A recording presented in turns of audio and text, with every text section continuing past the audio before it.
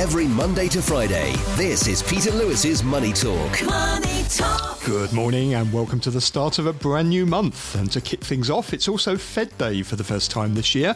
This is Peter Lewis welcoming you to Money Talk for Thursday, the 1st of February. This podcast is sponsored by Surfin Group, which is headquartered in Singapore and offers online financial services to 30 million customers across 10 countries. In today's business and finance headlines, the US Federal Reserve has left interest rates at a 23-year high, while offering little certainty about the path ahead for borrowing costs. The decision from the Fed left the target range for its benchmark Fed funds rate unchanged at 5.25% to 5.5% for the fourth meeting in a row. The Fed's statement on Wednesday no longer floated the possibility of higher rates, but policymakers indicated they would need more time before deciding to lower borrowing costs. Fed Chairman Jerome Powell said the bank was looking for greater confidence that inflation would continue to fall. He added a March rate cut is probably not the most likely case. China's manufacturing activity contracted in January for the fourth month in a row, despite policymakers' efforts to boost confidence in the recovery. The National Bureau of Statistics manufacturing PMI stood at 49.2. That matched economists' forecasts and edged higher from December's six-month low of 49. However, it was the fourth straight month of contraction in factory activity. The non-manufacturing PMI climbed to 50.7 in January from 50.4 in December. That was slightly above economists' forecasts. It was the 13th straight month of expansion in services activity and the strongest pace since last September.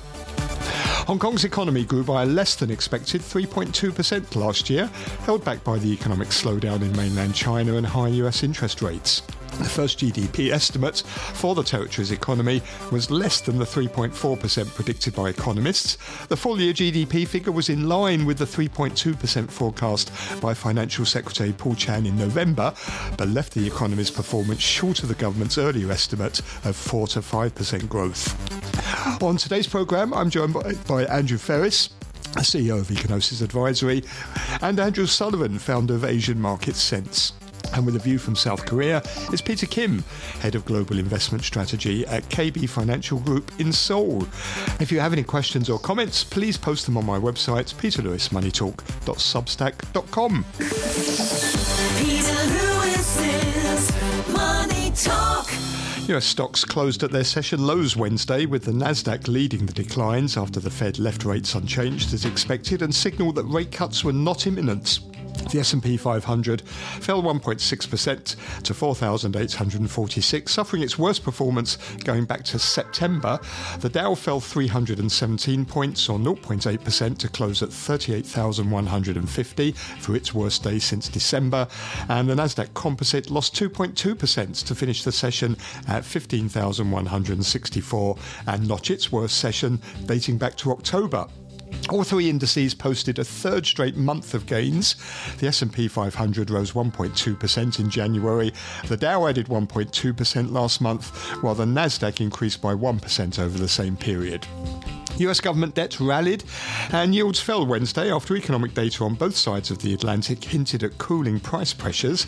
The yield on benchmark 10-year US Treasuries fell 12 basis points to 3.93%, while the yield on interest rate-sensitive 2-year Treasuries fell 15 basis points to 4.21%.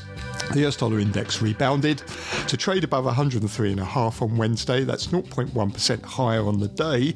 And for the month of January, the dollar index rose 2.1%. The yen was the outperformer Wednesday, following a hawkish BOJ summary of opinions, which discussed the possibility of ending Japan's negative interest rate policy. The yen climbed 0.5% to 146.89 Japanese yen per dollar. The yuan was almost unmoved in Shanghai at 7.16 3/4 renminbi after the official Chinese manufacturing PMI remained in contractionary territory.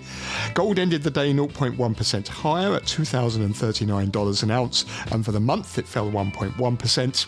Oil prices notched the first monthly gain since September. The Brent contract for March settled at $80.55 a barrel, down 2.4% on the day. Brent was up 4.5% for the month. And Bitcoin was 2.2% lower and trading at 42,630. It was down 1.7% for January. Mainland Chinese A shares slumped to a 5-year low after Chinese manufacturing activity contracted. The CSI index of the largest listed shares in Shanghai and Shenzhen slid 0.9%. It's a 5-year low. For the month of January, it lost 6.3%. Hong Kong's Hang Seng Index, that slumped 218 points. That's 1.4%, to close at 15,485 on Wednesday. For the month of January, the city's benchmark index was down 9.2%, the worst start to a year since January 2016, and the worst monthly performance since February 2023. Losses were widespread across all sectors. The tech index tumbled 3%. Taking its losses for the month to over 20%. Does look like we're going to have a small rebound in the Hang Seng this morning. Futures markets pointing to a gain of 30 points at the open, with the index starting at just above 15,500. And you can get more details on the latest market movements in my daily newsletter at peterlewismoneytalk.substack.com. Every Monday to Friday, this is Peter Lewis's Money Talk. Peter Lewis's Money Talk. Plenty of important headlines to discuss this morning, so let's get straight to our guests. We have with us Andrew Ferris, the CEO of Econosis Advisory. Morning to you, Andrew. Good morning. And also we have with us Andrew Sullivan, who is founder of Asian Market Sense. Morning as well, Andrew. Good morning. The US Federal Reserve, as you heard there, left interest rates at a 23-year high. And they offered little certainty about the path ahead either for borrowing costs. The decision from the Fed left the target rate for its benchmark Fed funds rate unchanged at 5.25% to 5.5% for the fourth meeting in a row. The Fed statement on Wednesday no longer floated the possibility of higher rates, but policymakers indicated they would need more time before deciding to lower borrowing costs. In a post-meeting press conference, Fed Chairman Jerome Powell acknowledged that most members expect to start reducing rates this year, but said for now the bank was looking for greater confidence that inflation would continue to fall. And Mr. Powell said it would likely be appropriate to begin dialing back policy restraint at some point this year, but the economy has surprised forecasters in many ways since the pandemic, and ongoing progress towards our 2% inflation objective is not assured. And he added a March cut is probably not the most likely case. Andrew Ferris, no surprise for you here, I think. You've been saying for a while that the Fed isn't going to cut anywhere near as fast as the market's been expecting, and you've also highlighted the futility of trying to guess what the Fed is going to do next. I think the Fed must be listening to you. No, hardly actually, but I'm overwhelmed by indifference again. So yeah, that's the end of the story.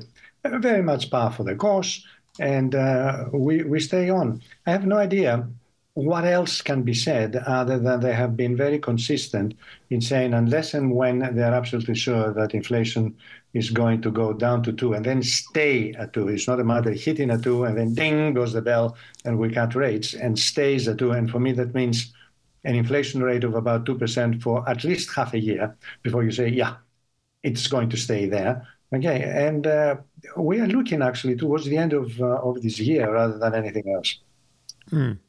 Or they will start cutting interest rates. I'm wondering what it would take for them to make them confident that inflation is back at 2%, is going to stay at 2%, because I think they must be haunted by the fact that they got badly burnt, didn't they, in late 2021 when they thought high inflation was going to be transitory, and then they got caught by surprise when it was higher and more persistent than expected. Is that weighing on them and they want to avoid making the same mistake twice? Well, it has to be so. It has to be so. I think I will be able. I'm not going to preempt at all what you're going to ask us later. But whilst all this is going on, it's very important to remember that in November we have elections in the United States, and my God, incredibly important elections. Now, the Fed is famous for being completely unfazed and completely unaffected, whether they are cutting interest rates or increasing interest rates before or after an election. So, in other words, given that I'm thinking that this is going to drag long enough for inflation to begin to be looming in the background, and if the Fed, let's say, starts cutting sometime in June or in July, then oh boy, we're getting very near. And then will the Fed continue to favor Biden by cutting interest rates, or trounce Trump by actually stopping cutting of interest rates and taking a deep breath? And frankly, again, I'm sorry, I'm preempting a little bit, Peter, here, and I do apologize, is I've already made my list of all the firms that I would suggest to my clients to buy in the case that Trump wins. Okay, I'm getting an unbelievably uncomfortable feeling. Okay, there you go. Okay, Andrew Sullivan, what are your thoughts? I think he's right. I mean, Powell is being very consistent, and he's been pushing back against these people that expect early rate cuts. They want to see definite signs there that inflation is under control, and he's always made it clear that the last mile is going to be the hardest. I think there's nothing new there, and people should actually just listen to what the Fed are saying. I mean, we have said for years, don't fight the Fed, and yet for the last year or so, the market has been determined to try and fight the Fed on this, and it's not going to win, because at the end of the day, the FOMC is the one that makes the decision. So it's as simple as that. And the markets are still fighting the Fed, aren't they? Even after today. Yeah, I mean, and it makes no sense really, because they are trying to give guidance to the market, and the market clearly doesn't want to hear what it's being told. It will go its own way, but it won't come out victorious in this instance, because at the end of the day, it's the Fed members that make that decision, and they will be influenced by the data, not by what the market wants. There's something for everyone, though, here, isn't there? Because they sort of struck this balance between getting rid of their hiking bias, which was in the previous statement, but then at the same time saying they're not close to easing yet. So markets could take this any way they wanted, really. Well, yeah, but I mean, they're still trying to guide the market, and I mean that's effectively, the Fed wants an easy life. It wants to give guidance to the market without giving away all its ammunition. The fact is, for the last couple of years, though, the market has been resolute in not listening. And it's got its, for want of a better phrase, it's got its knickers in a twist on a number of occasions, because the Fed hasn't done what it was hoping the Fed would do, rather than listening to what the Fed was guiding it was going to do. I have a secret desire to blame all this to the markets, as you say, that they have got their undergarments in a complicated situation, and that's putting it politically correct. And that is all the bloody traders there are millennial walks. And of course, they wouldn't know, reality if it came and sat on their faces. And I blame all of it on the millennials. There you go. All right. I apologize. I think that's right. I mean, I think the trouble is so many people just haven't been through this inflationary experience. For them, the norm is to have rates at zero. You have to be older than 15 years in the market to have seen interest rates higher. And some of us, were there when Soros took a run against the pound and pushed rates all the way up to 15%, which I guess some of these millennials would be, they'd be in apoplexy at that sort of thought. Apologies to all millennials who are listening. Apologies to all millennials who are listening. Let's move on, because there's more things happening. Hong Kong, the economy grew by less than expected 3.2% last year. And that compares to the previous year, when the city's economy contracted 3.7%. For the fourth quarter, the economy was up 4.3% year on year. That was up from a 4.1% rise in the previous period. Andrew, either one of you, are you seeing signs of improvement in the Hong Kong economy? I see it flat and indifferent again. The individual components fell as predicted. In other words, either fell negatively or they fell from the previous level, and that is consumer spending, business investment. And of course, let's not forget it, we just had the numbers for the annual tourist level, 33 point something million. I remember very clearly, year 17, 18, we were hitting 65 million. That's half. In other words, half the tourists have disappeared. And I have a terrible feeling they ain't coming back.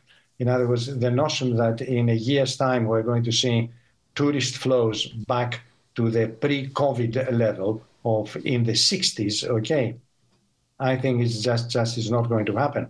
And of course, this is terrible, because that means literally half the people that used to come and occupy spaces in hotels and in restaurants are not going to be there. Well, we're in a bit These are all 95% mainland Chinese. Let's be also very, very blunt about it. In other words, it's the Chinese that decided not to come back to Hong Kong, not Germans, French, Swedes, or whatever. And Andrew Sullivan, we're in a bit of a difficult position here, aren't we? Because locals are now going abroad to spend money and spending more abroad than they are here at the moment. When they go, you take into account their weekends in Shenzhen, while fewer people are coming here to spend money. That's not a good situation, really, is it? Given our dependence on tourism. Well, I think this dependence on tourism is a bit of a fallacy, really. I mean, mainlanders used to come here when they thought that the products they were buying in China were fake, and they relied on Hong Kong for the real thing. And also before, they could buy it here and sneak it back over the border and not pay tax on it. Now China has tightened up on that as well. So I think a lot of that mainland tourism business was never going to really be long term anyway. And unlike Japan, Hong Kong isn't a tourist destination. I mean, we've done very well in the past because mainlanders wanted to come here when it was a novelty.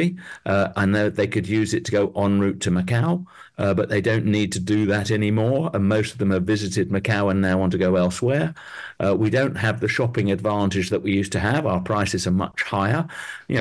Retail rents have not come down as significantly as you would expect, and neither have hotels. The cost in hotels has remained high, and it's not surprising that people aren't coming here when they can get better value and more interest in other places. If we get some Fed rate cuts later this year, how much is that going to support the Hong Kong economy? I think the only thing it's going to really help is a little bit on the property side as far as mortgage rates go.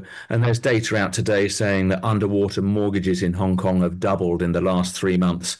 Now, it's only 25,000 properties or so. But I mean, that is because house prices are coming down.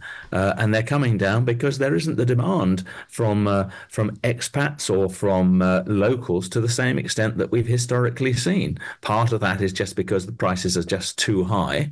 And that is something the government hasn't taken any action to try and reduce, and they still don't seem to view that as a problem. But for a lot of young workers who are looking to get on that onto the housing ladder, it is an issue, and it's something that's not going to go away.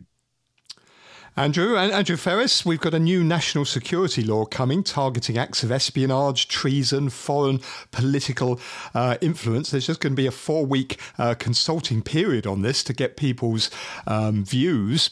One of the things in it is they want to address what they call modern-day espionage, including the spread of false information that interferes with the city's affairs. And also, the proposed legislation states information related to the economic and social development of the city, as well as policy decisions and scientific technology, could be considered state secrets. So this mirrors language very much in mainland China's legislation. What sort of impact do you think that's going to have? Well, I took, there were several articles that allowed me to sit down and do a spreadsheet whereby I put the existing law that was passed by the National People's Congress, and it was added on, I think it is Appendix 26 of their constitution, and the outline of the new one. And, I took it to sort of spreadsheets and put them one on top of the other. And there was a fairly complete coincidence with only a few areas where the Hong Kong is breaking a new ground, and that is treason. Now, I have no idea what is the legal definition of treason. All I knew is that if you were treasonous in UK, you got hanged.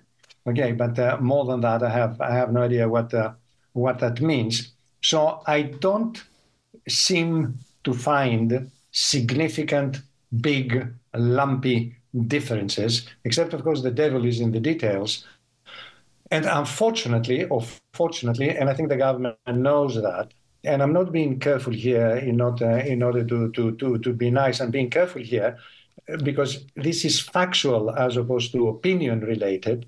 Okay, they do know that the national security law produced an enormous amount of bad publicity for Hong Kong. Okay, and continues to do so. And the new version now coming in will be a happy coincidence on those that are determined to badmouth Hong Kong. And it is also, I found it, I'm not quite sure whether it is a good policy to say we're going to set up a commission to counter badmouth in Hong Kong. My reaction is if people want to think what they want to think, That's what they think, and that's what we think here in Hong Kong, in inverted commas. I'm taking now a devil's advocate view. So bottom line is they had to do this. The government had to do it.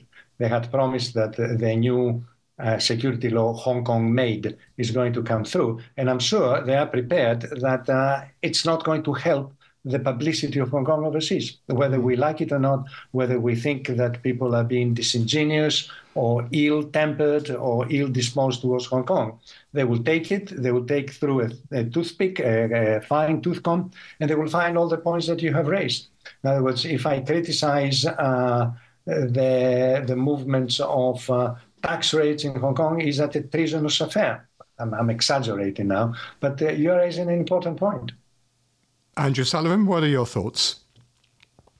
Yeah, I mean, it's clearly not going to be any benefit. I mean, certainly not for tourists. Nobody wants to go to a lockdown state where the promotion of these sort of rules is making the headlines. AnCham survey showed much the same thing. I mean, the trouble is that it seems like the administration wants to be more Chinese than China is in this legislation, and that's fine. That's how they get paid, but it doesn't really help the economy of Hong Kong at the end of the day. And it's I think the trouble is it's this willingness of the administration here to do everything it can to be more Chinese than China, rather than putting the interests of the Hong Kong economy first. And how do you think businesses are going to react to this? I mean, they must read this and wonder, where you're basically providing documents that could relate to major policy decisions. Let's suppose you provide that to your clients or an overseas office. Documents related to economic and social developments. That could basically be a state secret. I wonder how businesses deal with that. But I think they're very worried. I have my own Bloomberg screen, and I'm paying through the nose for that. And of course, it is always packed with articles that say well-placed sources in China that remain anonymous are indicating that. Okay, well, I have no idea now how Bloomberg would react to that. And also, let's face it, I will be also reading it in my own screen. Is it a way of this misinformation is being diffused inadvertently, overtly, if you pardon the neologism here. It's going to be quite tricky. And Andrew Sullivan, I mean, the other thing here, that if you publish a statement of fact that is false or misleading, that's now espionage. Well, I mean, at the end of the day, it just means that companies are going to do less and less in Hong Kong. It's going to increase their costs as they have to do their fact-checking. It's going to make them less transparent. And of course, investors prefer transparency and to know what's going on. So in the light of the fact that there are many other venues that people can operate in, I think all we're going to see is again, a further brain drain of smart entrepreneurs deciding to set up outside of Hong Kong rather than inside Hong Kong. Peter, one can repeat and says, damned you do, damned if you don't. The government knew it had to do it legally. It was under pressure by the Chinese authorities. We don't know by how much. They brought it in, and with clear eyes, presumably they're realizing that this is God-given to those people outside Hong Kong that wants to criticize Hong Kong. Well, what can we do about it? Expect, hunker down and expect a rain of objections. Okay. Andrew Sullivan, let me get your thoughts about China Evergrande, ordered into liquidation now, as we know, earlier this week by the Hong Kong courts. Liquidators have been appointed. How do you think this is going to work? Because obviously this is a company may have been liquidated here, but its assets are all in mainland China. Well, I think that's going to be the thing that everybody's going to watch. I mean, is the Hong Kong courts authority going to be recognised? And then when it actually comes to trying to get hold of assets in China, where do Hong Kong courts creditors lie relative to local creditors? And I would imagine that actually there's going to be very little left at the end of the day for the offshore people. And I don't think China worries too much about that in the short term. Unfortunately, I think what would have been good is if it had become a proper clearing mechanism where assets were really sold. The trouble is a lot of the valuable assets have already been either sold or bagged in many respects by the banks. So the fact that it's taken so long to get here is a concern. Hopefully, if another company were to go down this same route, we'd see much swifter action. And secondly, it could have provided a clearing mechanism, but again, that's not what China wants. It doesn't want property values in China to drop dramatically because there's a fire sale. What it wants to have happen is that the homes that Evergrande is still constructing get built, and that the suppliers that Evergrande still owes money to get paid, so that the economy keeps going. But at some point, somebody's going to have to pay for it. And at the moment, it looks like it's still on that merry-go-round of nobody's paying. Yeah, that's the key thing, isn't it? These losses are there. Someone's got to bear them. Probably the only entity that can afford to bear them is the central government.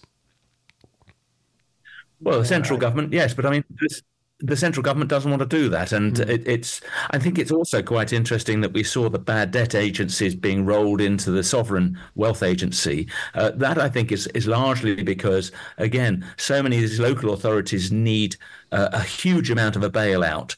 The central government isn't prepared to do that because it doesn't meet with its politics. And the only thing that can happen is for these loans to be rescheduled with the Sovereign Wealth Fund, which again is really just kicking the can down the road and creating a problem for another day. It's interesting, Peter, also that to the degree that we are always supposed to be subservient and dependent on the Chinese authorities, here is Hong Kongese courts making a decision that impacts directly the debtors, the creditors of Evergrande in China. In other words, here is a court that says, okay, it is being liquidated. We don't know how it's going to be liquidated in terms of its assets in China, but they will be continuously under a legal threat. And of course, this will need to be resolved pronto if the Chinese court says, yes, Hong Kongese courts have got absolute access to these assets, okay, and they can appoint their own auditors and fire sale creditors, okay, which is highly unlikely, and that will be Hong Kong having an influence and an impact on mainland China via Hong Kong law. Interesting. Okay. But let's see what happens. Now, we've had some economic data out of the mainland. Manufacturing activity contracted in January for the fourth month in a row. The official MBS manufacturing PMI was 49.2 in January. That's the fourth straight month of contraction in factory activity. The non-manufacturing PMI did climb a little bit to 50.7, 13th straight month of expansion there in the services activity. Andrew Sullivan, we've had a lot of talk about stimulus, but it doesn't seem to be helping that much, does it? Well, I think there's very little they can really do. I mean, this is really down to if they want to get the domestic consumption going, then they've got to get domestic confidence back. And with the overhang of the property sector, and to be fair, to global demand slowing, and China really being in the sin bin with a lot of countries at the moment, people are just not seeing exports demand come through. And I'm sure from the Canton fairs and other fairs around the country, people are seeing this firsthand, and that's hurting the business confidence and hence the domestic confidence. The fact that they're feeling poorer as they see property values continue to decline, which is their store of wealth, which is almost like looking at your bank account going down every day. Again, that's not going to help them. So they've heard the story before that the Beijing says, oh, we're going to do support measures, we're going to do this, we're going to do that. They've grown tired of hearing the rhetoric. They want to see the facts, and the reality is that Beijing isn't going to come out with a huge financial stimulus. It's going to try and promote other things, and people just aren't impressed by that anymore. Andrew Ferris, any bright spots that you can see here? Yeah, there's something which is interesting. It was actually in the news, and that is that the sales of the 100 biggest real estate companies in China actually came down by 34% in January. And actually, I have a chart in front of me that shows that from February 22 till now, there were only 4 months where sales were positive growth. The rest of them were all negative growth. In other words, this really matches my favorite index of the sales of newly built homes in 70 big and small cities in China, okay, that has been shrinking now for nearly 22 months. Before we go, with the Evergrande on top of that, all you can say, shake your fist up to the god and say, thanks very much. That was really timely. Thanks for telling me. Okay. Let me, before you go, get your thoughts on the markets. The Hang Seng, another bad month, down 9.2% last month. Shanghai's, the China's CSI 300 has slipped now to a 5-year low. That's despite all the short selling bans that have been imposed. Andrew Sullivan, what are your thoughts? Yeah, short selling bans don't really help anybody. I mean, the reality is that Hong Kong is now back to where we were at the time of the handover. We've gone up and we've come all the way back down again. And that really reflects the fact that, at the time of the handover, we saw China opening up and liberalizing its policies. And then for the last 10 years, we've seen China reverse that and tighten its policies. And the net result is that it just goes to show, I think, that Beijing's main policies aren't working as far as Hong Kong is concerned, or for China for that matter. Andrew Ferris, final thoughts from you on the markets here. Where do we go from here? Well, again, I'll revert back to my almost favorite gesture. All this has happened, as you say, a really bad day at Hang Seng Index. And Powell comes out and says, we ain't no cutting interest rates, you guys. Okay. So more fists raised up upwards and says, thanks very much, God. That's another big good news for the Hang Seng Index. Okay, well, thank you both very much for your thoughts there. You heard Andrew Ferris, who is the CEO of Econosis Advisory, and Andrew Sullivan, who is the founder of Asian Market Sense. Money Talk. I'm joined now by Peter Kim, who is Head of Global Investment Strategy at KB Financial Group in Seoul. Morning, Peter. Good morning. Let me get your thoughts, first of all, on the Fed that left interest rates unchanged. No surprise there.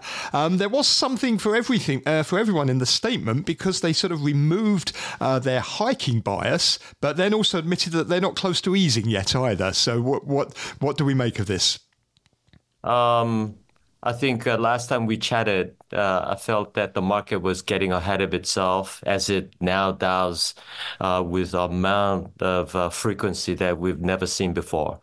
I think March cut was ambitious, but nowadays markets, once it takes momentum, it almost runs on its own fumes, rather than looking at it with a certain amount of calm. So not a surprise, but I think the markets constantly goes from massive excitement to massive disappointments. And today we have a disappointment. The Fed said, Jerome Powell said in the conference, the media conference after the meeting, that he wanted to be sure that inflation was going to get back down to 2% and stay there. I'm wondering what it will be that will make him feel confident about that, because I can see a number of things on the horizon that could lead to inflation spiking back up again.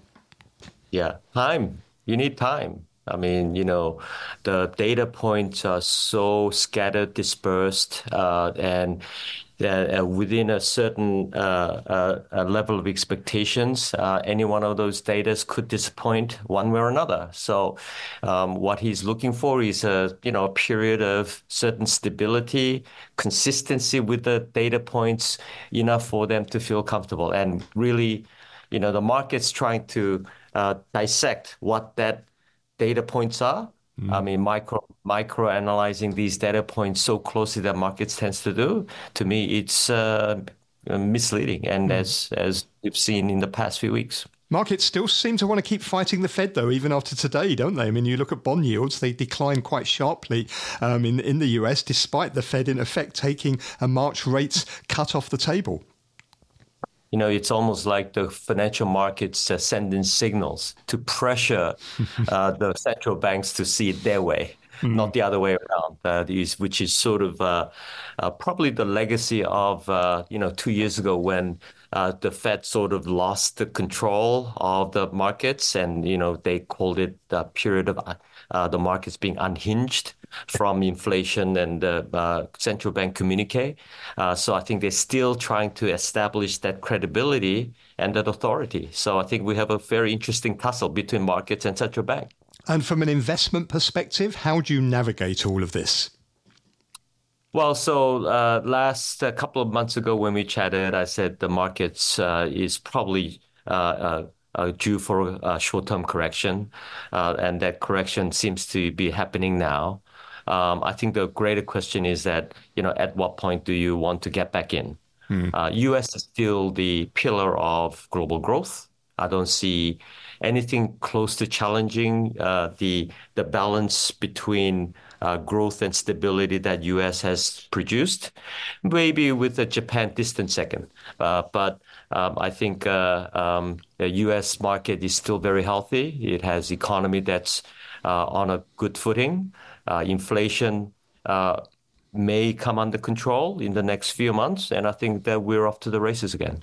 I suppose if you're looking from a global perspective, you also have to take into account what's going on here in China as well, don't you? The Hang Seng Index, another bad month in January, lost another 9%. It's now back below the level it was at the time of the handover back in 1997. So basically, you've made nothing in that intervening period. The Shanghai Composite, the CSI 300 is at a 5-year low.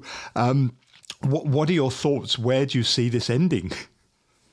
I don't know how it'll end, but I think if there was any debate about China decoupling from the U.S. in particular, I mean, financial markets already done that. I mean, S&P all-time high, China almost most recent history all-time low. I think now the greater question is that, when will China start to really see this as a top priority, not only to arrest the market fall, but it's really signaling the underlying concerns on the economy, future trade relations, geopolitical tensions, and everything included. And I think, China is in that very rare spot of clearly being behind the curve. They've been very, very good at being ahead of the curve, being very diligently about watching the market signals, where they are missing.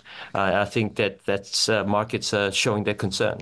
I think it requires a lot of consistency, transparency for an extended period in order to get that credibility back. Do you think the authorities are at that point yet where this is serious enough to be a top priority? I mean, they've rolled out Premier Li Qiang now to basically say, we're going to take forceful measures to support the markets. In his words, we've had this rolling out of Triple R cuts. There's talk of a bailout fund. They've banned short selling. They've even banned long funds from selling as well. Yeah. None of this seems to be helping, though. Part of the problem seems to be that the talk hasn't been backed up by a lot of action. That's right. That's one problem. But the talk itself is very artificial. We've seen a number of these sort of, market stability measures. Markets are reflecting the deeper concerns of the economy, outlook, all those factors that I mentioned. If they start to address those, the markets will take care of itself. But rather than just sort of making, active buying into these stocks, trying to make, marginal cuts in the reserve rate, those are short-term measures. It's a Band-Aid over what is becoming a very big wound. I think we've seen in the past, haven't we, in your markets over there, in other markets around the world, banning short selling has maybe a short-term impact at most, but doesn't really last. And similarly, trying to restrict funds from selling stocks, introducing new investment products, none of that really works in the long term, does it? No, in an environment where you have this exodus of capital from foreign investors trying to find alternatives, if you make this short-term measure, it actually only does is that it provides the opportunity to sell more into the bounce. And I think the last couple of days, we've seen that after the initial bounce.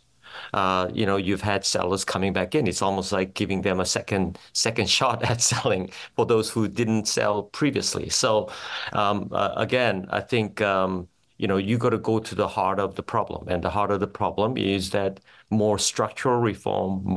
Go back to some of the virtues that China has established, which is to cater to market forces, and these measures simply gives them maybe even a greater conviction that policies are moving in the other direction. I suppose the problem, though, for Beijing is that to get to the heart of the problem and to start enacting these structural reforms, they've also got to take a step back and admit that their previous policies haven't worked and were wrong, which is something that the Chinese Communist Party doesn't like doing. No, and who would be brave enough to urge them to do so? And it's not China's not unique in that situation, is it? We have a lot of governments around the world who are very, very polarized in their political views, and that is affecting their economic policies. So I wouldn't sort of single out China as being the only one, but obviously China's big and it's relevant. It's within the vicinity of where we live. I mean, it is right at the forefront of that trend. The problem is also that confidence among businesses, among consumers, has just been absolutely crushed on the mainland. Consumers don't want to spend, businesses don't want to invest. It's sort of become a bit of a downward spiral, hasn't it? How do they get themselves out of that and start rebuilding confidence? That's exactly why that this need requires a systematic, sustained, structural fixes. I don't think there is a short-term quick fix that will turn this thing around. And I think it requires probably a year at least of consistent transparency and to get that confidence back. Not just investor confidence, consumer confidence, corporate confidence to invest. I mean, it's all sort of a same ship that's, being quite wobbly at the moment. The problem is this is going to be very difficult, these structural reforms, because some of them are almost intractable now. I mean, the property market, it's going to take years, isn't it, to sort that out. The losses are so great. We're going to see that through the liquidation of Evergrande. We might get a sense now of just how big the losses really are. And then also, China has demographics against it as well. Declining birth rates. These are problems that are not going to be very easy to fix, if at all. Well, so we do have a good precedent, don't we, in Japan? So it took Japan almost 30 years to turn that ship around. I think the good news is that if you compare Japan's 30 years and China now, the elements which drag down Japan is not as severe as it is for China at the moment yet. Japan had its currency doubling against the dollar, which dragged down its exporters. And the domestic side, its property market prices were falling for 20 years. That really just sunk the domestic consumer. And then, causality-wise, you had the demographics just dragging the entire thing down. China don't have the currency issue. They don't yet have the property market prices falling. They do have the demographic problem. But if you look at it in its entirety, China still has opportunities to turn it around and not fall into 20, 30 years of growth spiral. I suppose a big difference, though, between China and Japan then at the beginning of its lost decades was Japan had already got rich. China hasn't had a chance yet to get rich, hasn't it? And its per capita income is still quite low by international standards. And all this is happening before really people have started to feel wealthy or even be wealthy. Yeah, I mean, so that that middle income trap that people talked about from these emerging economies really come closer, I think, for China. It can really just lock itself up, be a very domesticated economy that just serves itself, but that doesn't help its growth at all. I really do think that the window is still there for China to turn it around, but I think it starts from its political stance, and then you start to expand that out to economic policies. Peter, always a pleasure talking to you. Thank you very much indeed. That's Peter Kim, who is Head of Global Investment Strategy at KB Financial Group in Seoul. You're listening to Peter Lewis's Money Talk. Money Talk. Thank you for listening to Money Talk this morning. Do please take a look at my newsletter, which you'll find at peterlewismoneytalk.substack.com for more information on developments during the Asian trading day. I'll be back tomorrow with the final Money Talk of the week, and then I'll be joined by Francis Lun, the CEO of GEO Securities, and Kenny Wen, Head of Investment Strategy at KGI Asia. With a view from Australia is Toby Lawson, CEO of Staten Partners. Have a good day. Money Talk.